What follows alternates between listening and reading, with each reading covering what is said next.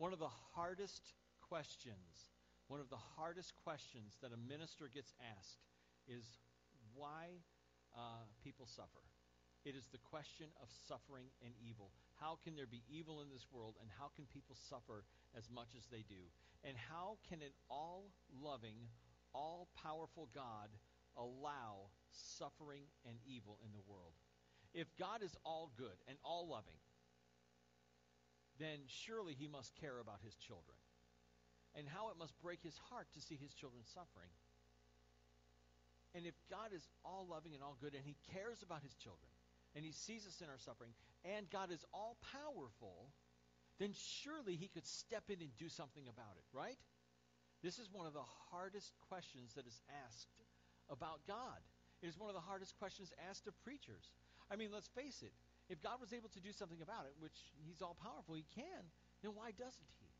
If your child was suffering in some way, if your child was hurting and suffering, and you could step in and do something about it, wouldn't you? Absolutely you would. This is your child. You would step in and save the day. So, why do people suffer? Why is there suffering in this world?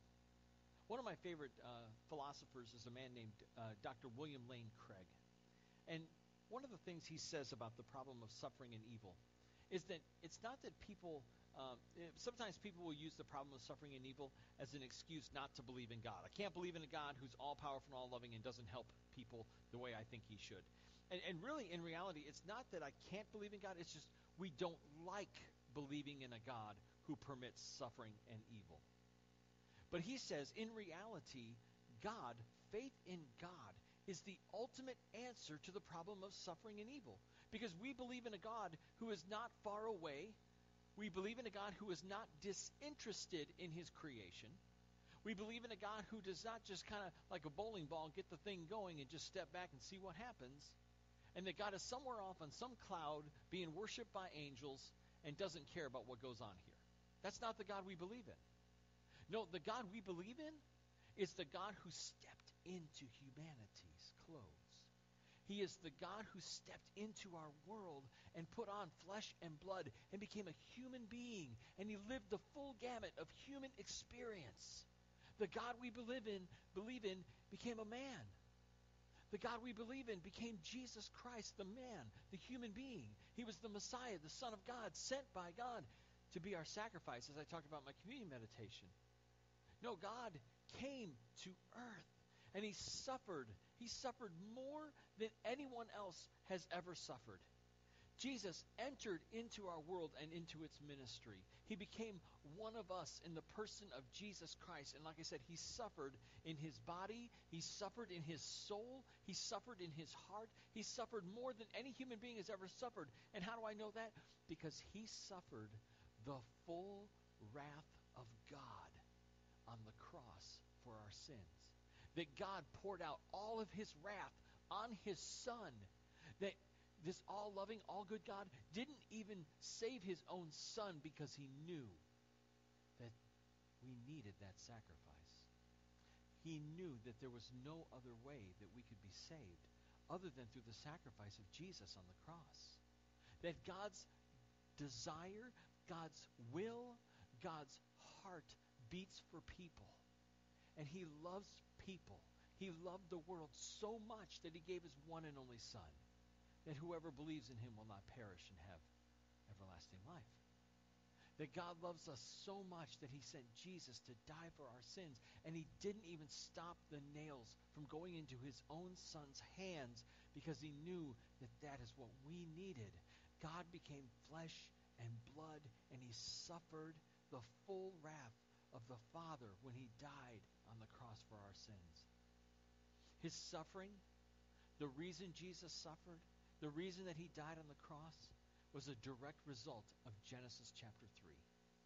It's a direct result of the curses that God pronounced on his creation in Genesis chapter 3. Could you imagine? God created the heavens and the earth. He created humanity. He created the animals and the plants and the trees and the stars in the sky and all this beautiful creation that he made. And he made it perfect. He made it pure. He made it pristine. It was this amazing creation that God made. And could you imagine making something so beautiful and so amazing and so perfect, and then somebody coming along and just messing it up? It's kind of like, the moment that you hold your child for the very first time, your baby's born, and you hold your child for the first time, and you look at your baby, and it's so perfect and innocent, and you go, someday I'm going to have to spank you. You wouldn't, no, never. It's the last thing in your mind. It's like, oh, I got such dreams for you. You're going to grow up and win a Nobel Prize. Maybe not. Okay, but still, yet God made this perfect creation. He made this perfect place for us to live. And what did we do? We sinned against him. We ruined it. We messed it all up. That God had such dreams and this beautiful place, and we messed it up. And he had to curse it, and he had to curse humanity because of our sin. That's why we have suffering. That's why we have evil in the world. We brought it in to the world. And God, his heart must have been so broken at the thought of having to curse his beautiful creation. We rejected God, and we chose to go our own way. Adam and Eve got caught, and they had to be punished. They had to be punished. And God doled out curses as a punishment for sin. God doled out these punishments and these curses because of our sin. So today's message is all about the curses. Well, it's not all about the curses, because there's more to it than just the curses of Genesis 3. And we'll get to that in just a little bit. Because I believe that God is a God of grace, and that God didn't leave us to fend for ourselves. And so we'll talk about that this morning. We're finishing our sermon series today on Genesis chapters 1 through 3 called The Rise and Fall of Us All. If you've missed any of the previous sermons, they are available online at our website at www.gfcc.net. And you can find all the previous sermons leading up to today's. And we're going to talk today about how we broke the world and the curses God had to pronounce because we broke it. Next week, we're going to begin a brand new sermon series called Dealing with Doubts. And for 6 weeks, we're going to talk about famous stories in the Bible where people doubted, famous people of the Bible who had doubts. And I know that a lot of times in our lives, we're afraid to doubt. We're afraid to have doubts. But I want you to know that if you have doubts about your faith, if you have doubts about Jesus, if you have doubts about God, you're in some pretty good company. You're in some really good company. And we're going to talk about that for the next 6 weeks. We're going to talk about what it means to have doubts and how to deal with those doubts. Because it's one thing to doubt God. It's one thing to doubt your faith. And it's another thing entirely to say, I'm going to do something about it. I'm going to deal with my doubt. I'm not just going to sit here and just say, oh, I don't think that's true, or I doubt it, or I'm skeptical. We're going to say, I'm going to deal with this doubt. I am going to do something about it. And so that's what we're going to talk about for the next 6 weeks as we talk about dealing with doubts. And that's going to lead us up to Resurrection Sunday. That's going to lead us up to Easter. And I'm very excited about some of the things we're going to do in April at Easter. You'll have to look forward to that. We'll tell you more about that in the coming weeks. But there were people in the Bible who had moments of weak faith and strong doubt. And this sermon series that we're going to start is for anybody who's ever doubted. And it's a great way to invite your friends and say, if you're in a conversation with somebody and they're telling you about, I really doubt the claims of Christianity. I doubt the claims about God. I doubt God. I doubt my faith. Invite them to church. Invite them to say, you know what? We are talking about that very thing at church for the next 6 weeks. You should come with me. And I'll pick you up if I have to. I'll come. I'll pick you up and bring you to church, and then I'll take you out to lunch afterwards. And then take them to Subway or something, or Domino's Pizza. But it's a great way to invite somebody to church to help them deal with their doubts as well. Today we're talking about the curses, though. We're talking about curses. And when I think about curses, I hear that word curses, I think about Snidely Whiplash, right? The old cartoon, curses, foiled again. Anyway, that's just my own silliness. Grab your Bible and turn to Genesis chapter 3, verses 14 through 24. And then we are going to read all of that in just a moment. And also grab your bulletin, turn to page 3 to the handy-dandy outline, and you can fill in some blanks as we follow along. Genesis chapter 3, verses 14 through 24 is where we are, and we are going to read that together.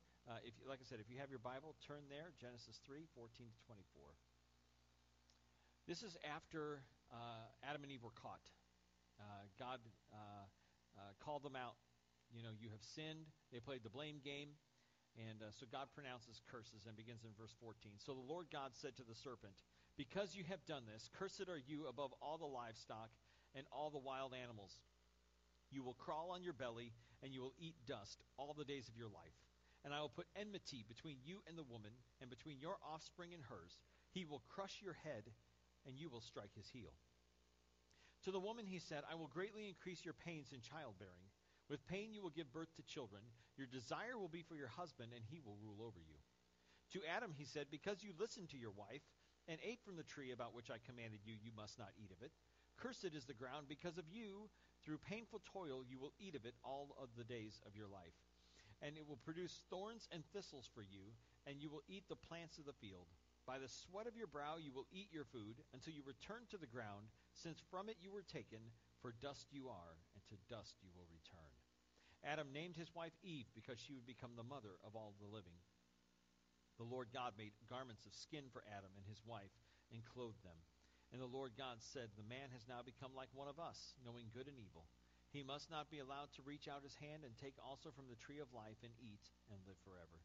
So the Lord God banished him from the Garden of Eden to work the ground from which he had been taken.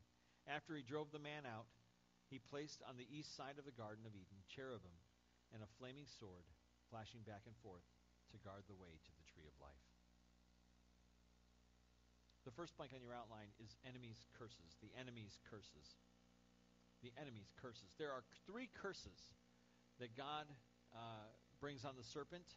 And the first is that he has to crawl on his belly. He has to crawl on his belly. And this is a reminder to the serpent. This is a reminder to the enemy of his lowly position. That he was once lofty, and now he has been brought low. The second curse on the serpent is that he would have to eat the dust of the earth.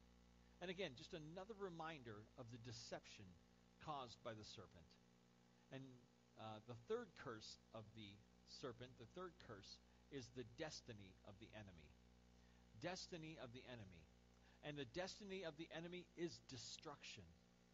I read in a commentary that said that the serpent destroyed humanity, and the serpent's destiny was to be destroyed by a human offspring.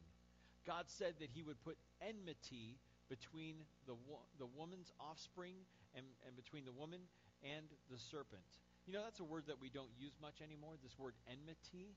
And so I was like, what does that mean? I've read it countless times in Genesis 3, and I've never really investigated the word. What does the word enmity mean? So I looked it up, and the word enmity means hostility, it means ill will, and it means hatred. The word enmity can mean hatred. And it got me thinking, the enemy hates you. The enemy hates me. That when God said he would cause enmity to go between the offspring of the woman and the serpent, that it literally means that the enemy hates you. This goes all the way back to the Garden of Eden. The enemy is the source of suffering and evil in our world because the enemy hates humanity. I don't know that I can say that clear enough. The enemy hates you. He is not your friend. He is not your buddy. The enemy hates you.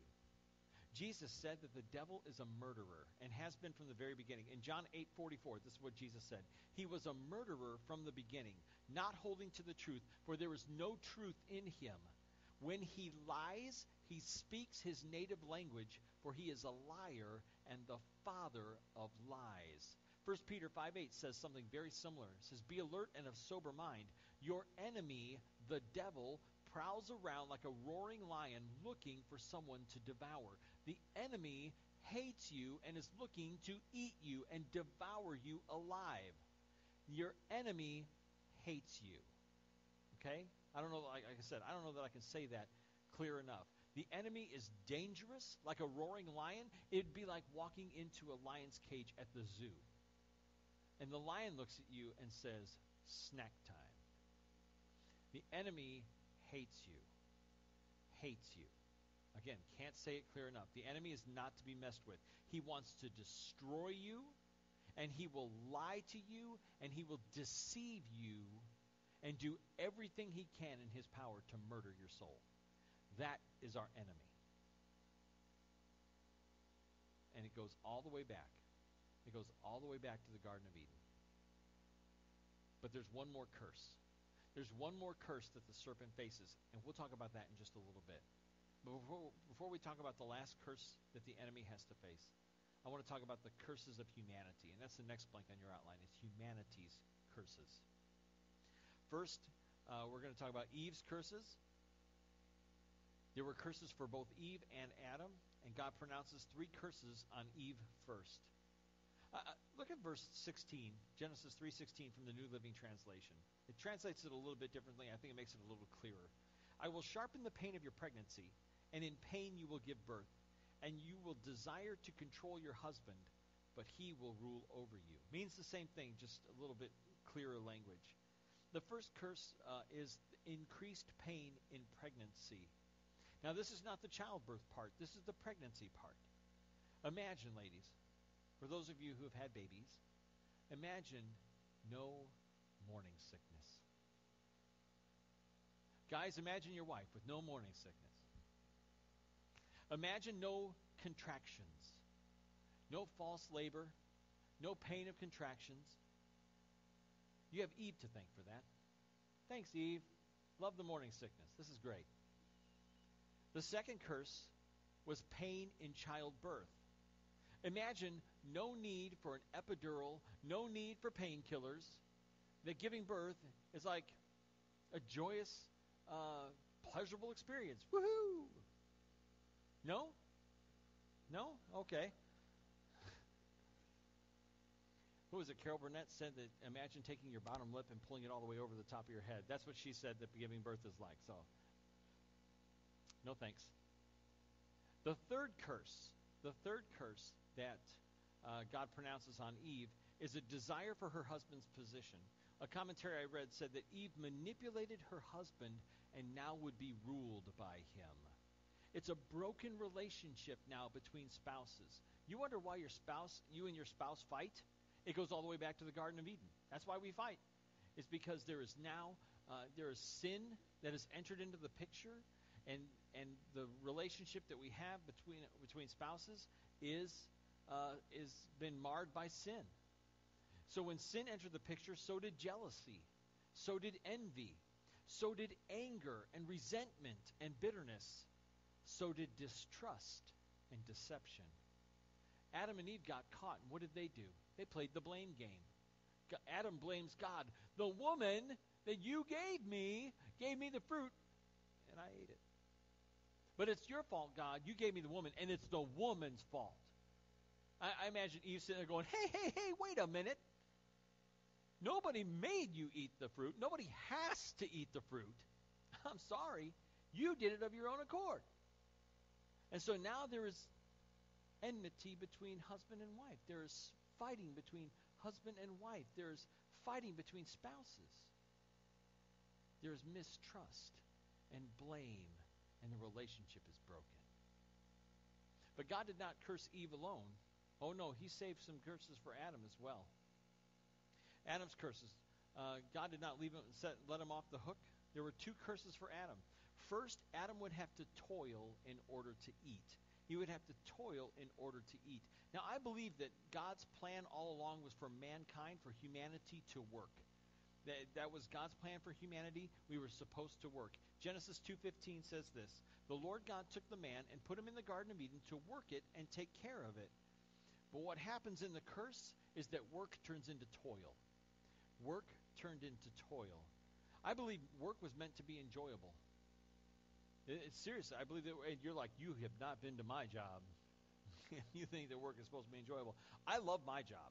I love what I do. I love especially my when I take spiritual gifts inventory, my spiritual gift, number one spiritual gift is preaching. I love to preach. I love getting up here on a Sunday morning. I love to preach. I love to preach God's word. I love to teach God's word. And for me, this is a wonderful experience I get to do every week, every single week. I like the preparation part of it. I like reading and learning and growing in my faith. And I like getting up and preaching God's word and helping people grow in their faith. You see, God created Adam with a purpose, and his purpose was to take care of the Garden of Eden. And when one is fulfilling their purpose, when one is doing the purpose that God has created them to do, that is pleasurable, that is enjoyable. Toil, on the other hand, is hard, exhausting labor. And like I said, God created Adam with a purpose, and that was to work in the garden. But when Adam sinned, God cursed the ground. God cursed Adam's work and made it into toil. One of the interesting things about this word painful toil, it is the same word that is used in a previous verse talking about Eve giving birth. That the painful toil of Adam's labor was going to be, is the same word as the pain in childbearing. So ladies, I'm sorry to tell you this, but gardening is just as painful as childbirth. No? Oh, I just assumed. The same word is used there. And no? Oh, okay. I'm sorry about that. What do you mean it's not? Commentary I read said that Adam sinned by eating, and now he would have to suffer in order to eat. And it may sound like Adam's getting off a little easy here. I mean, Eve's got pain in childbirth, pain in pregnancy, and hatred between her offspring and the enemy. But the second curse that Adam faces is the worst. Because the second curse of Adam is death. Adam and Eve were banished from the garden, and they would not be allowed to eat from the tree of life anymore. Death meant a return to the ground, a return to dust. Do you remember what it said in verse 14? What does the serpent eat? Dust. The serpent would eat the dust of the earth. Humanity was destined for dust now, and that is what was eaten by the serpent, forever linking the serpent and humanity and death. This is the worst curse of them all. Humanity could not live forever because of their sin. So something had to be done. And that's where we come into the last blank on your outline. It might be tempting to see God as this overbearing parent who punishes his creation without grace and mercy, and that is short-sighted and wrong. Even in his curses he pronounced, there is great grace. And that is the last blank on your outline. God's gracious promises. First things first, God would send a human to crush the enemy. That God is going to send a human to crush the enemy. 1 John chapter 3, verse 8 says, "The one who does what is sinful is of the devil, because the devil has been sinning from the very beginning." The reason the Son of God appeared was to destroy the devil's work. Jesus came to destroy the work of the devil. Jesus came to undo the destruction caused by the devil. And that is why God, when he cursed the serpent, said that the offspring of the woman would crush the serpent's head. This calls to mind Romans 16:20. Paul said, "The God of peace will soon crush Satan under your feet." That God was going to use humanity, a human offspring, to crush the head of the enemy, to crush the head of the serpent. The serpent struck the heel of the offspring, but it was far from a fatal blow. Offspring would have the final say. The offspring would have the final say in the ultimate destiny of the enemy, in the ultimate destiny of the serpent. In Isaiah chapter 53, verses 4 through 6 and verse 10, Isaiah wrote, "Surely he took up our pain and our suffering. Yet we considered him punished by God, stricken by him and afflicted. But he was pierced for our transgressions. He was crushed for our iniquities. The punishment that brought us peace was upon him, and by his wounds we are healed. We all like sheep have gone astray. Each of us has turned to our own way.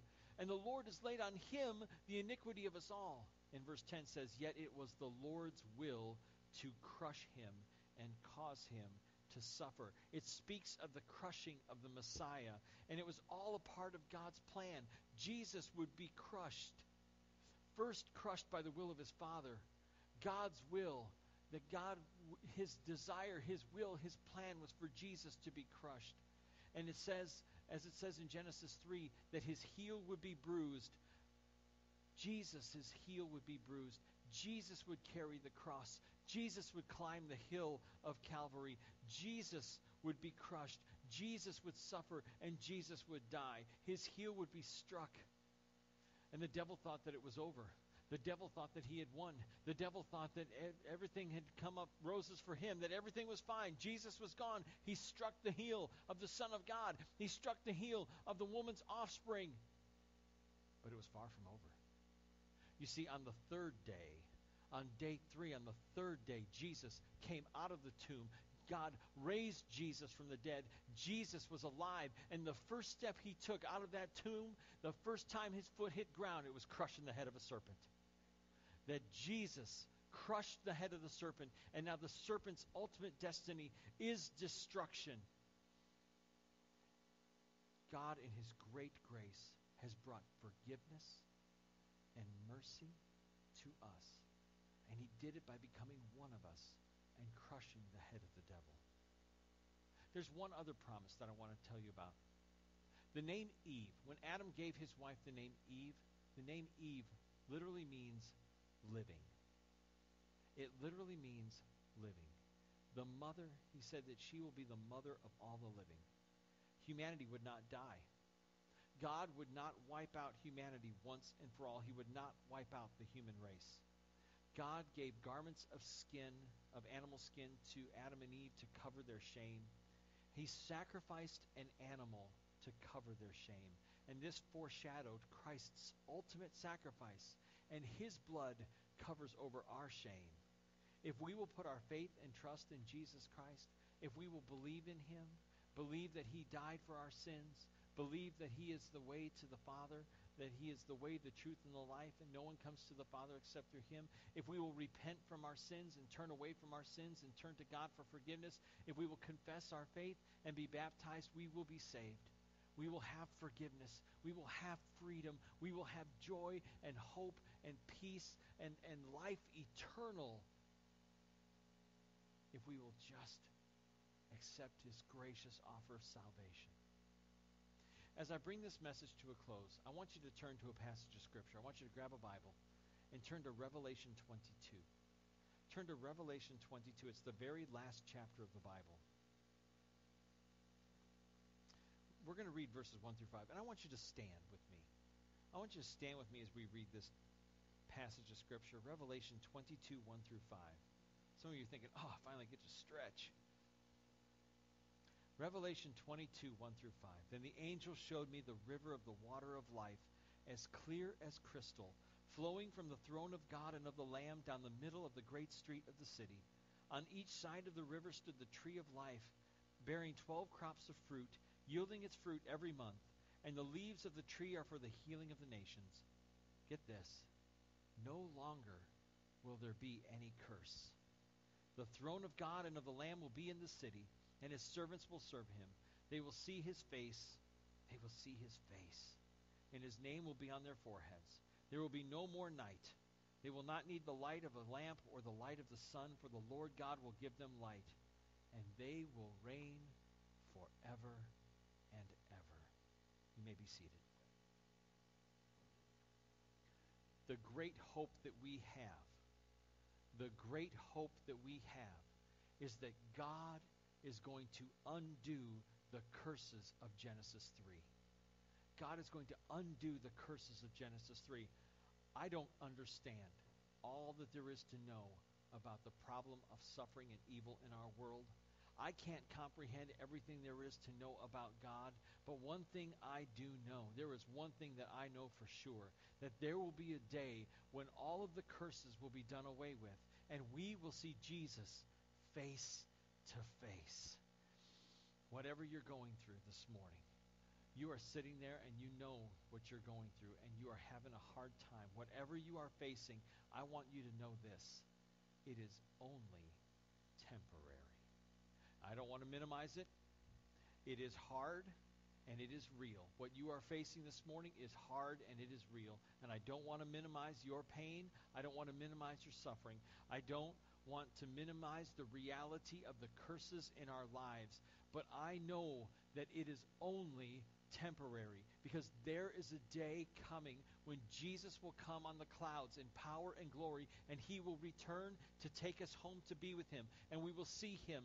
Every eye will see him, and we will see him face to face, and we will be with him forever. 1 Thessalonians chapter 4 says that we will be with the Lord forever and ever and ever. And every knee will bow and every tongue will confess that Jesus Christ is Lord, to the glory of God the Father. And we will see Jesus face to face. And he is going to take us home to be with him, and we will live with him forever. And I know that you can hold on, that you can press on. If you will hold on to the promise of Jesus, if you will hold on to his promise, when life gets hard and when life gets tough and you feel like you are being crushed and you feel like you are cursed, hold on to the promises. Hold on to the promise of Revelation 22 and press on through the suffering, press on through the pain, and by God's grace and by God's power, you can do it. You can do it by his grace and by his power. And may the grace of the Lord Jesus Christ be with us all.